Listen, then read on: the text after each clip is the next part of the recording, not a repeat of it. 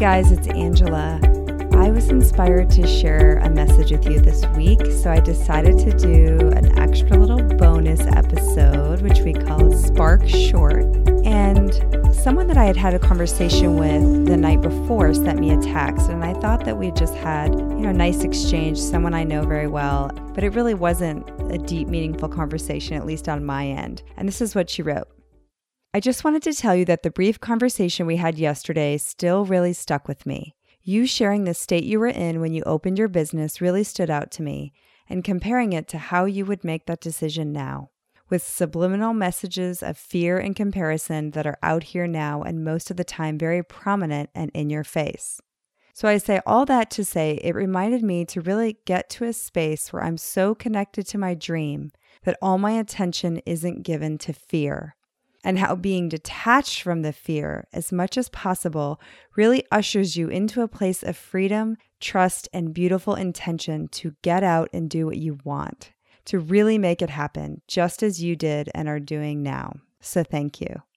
And it was one of those texts I got where, as I read it now, I have chill bumps all over my body. And I thought, wow, I didn't even realize I made such an impact. But all I shared about was where we were talking a little bit about when I opened my yoga studio, Yoga Sport Dallas, and it was in 2004. And I was really, really young. I was 26 when I decided to do it. And I jokingly said, I didn't know how scared I should be. And I just don't know that now at almost 40 that I would do it. And I was grateful that I sort of had this kind of naive, young outlook on life.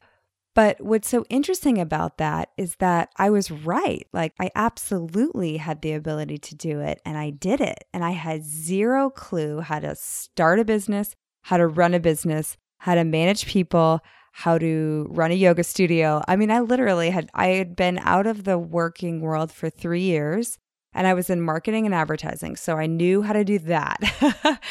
And I knew how to teach yoga. But my passion was to really help people, and I had a vision to create a community and a safe space for people in Dallas, because when I moved to Dallas, I never really felt like I fit in.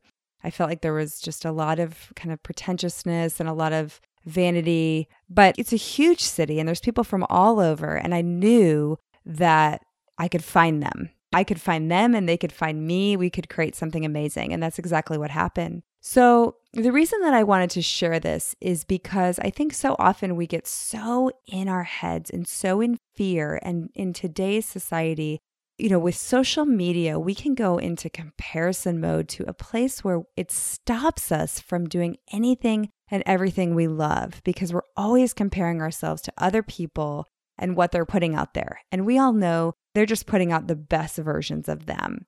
Great, celebrate the best versions of them. We don't want to look down on other people, but support them in their dreams, but also believe in yourself. Let the fear and the doubt go so that you can really get your eye on the prize, which is whatever it is that you want to create. And I'm not talking about just something you say you want to do because it's cool and sexy and you just throw it out there. And if you say it, it's going to happen. Like that book, The Secret, wouldn't that be amazing? Because that's not how it is. I'm not one of those people that just says, follow your dream and then expect, everything to fall into place. But if you have a dream with real intention and a real goal and real heart and action behind it, you 100% can make it happen. So if there's something that you know that you're meant to do deep down in your heart, in your soul, you should go do it. And I will tell you, when I opened my studio, I can't tell you how many people told me, don't do it.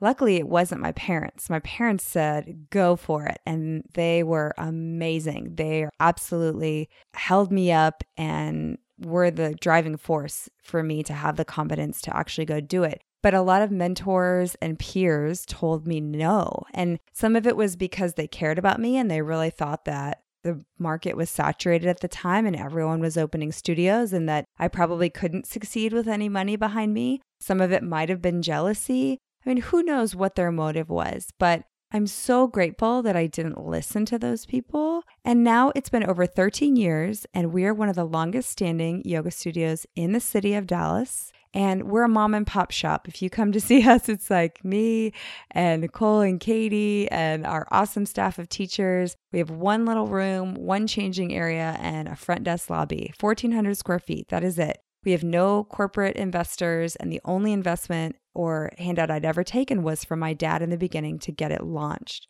So I share this to reinforce the idea that it is absolutely possible. Is it hard work? Oh my gosh, yes. Like if you are not willing to work really long hours to get out of your comfort zone and go through that fear, then I say find something else. Or maybe you delve into it and you realize, I don't really want to do this, even though I thought I wanted to do it. Then that's awesome too. And I often tell people that when I coach them. That's the best information you can get. If you figure out that it's not your dream, then you can toss it and then go for something you really want to do. So I just wanted to send out this piece of inspiration today and let you know that you don't have to know how to do it.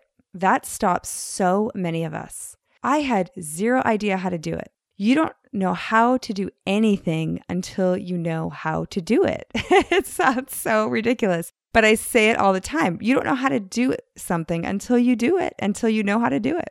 So one of my favorite podcasters, Kelly Roach, says, take imperfect action. And I love that. And I love her message to entrepreneurs that you have to just take action. And it's not going to be perfect. And let me tell you, it's probably going to be pretty gnarly and pretty messy and pretty ugly for a while. And that's okay. Just take the first step. And then as you take the first step, you research, you get support, you hire a coach, you go to LinkedIn, you research on Google, you ask friends that are in the business. I mean, you just pull all your resources, and let me tell you, there's a million out there now. So you will figure it out, but just figure out what's number one and do it, and then figure out what's number two. So I hope this sparks you to do something that maybe you've been a little bit fearful of or doubting yourself, because you really absolutely can and you really absolutely will do it. Have a great rest of your week.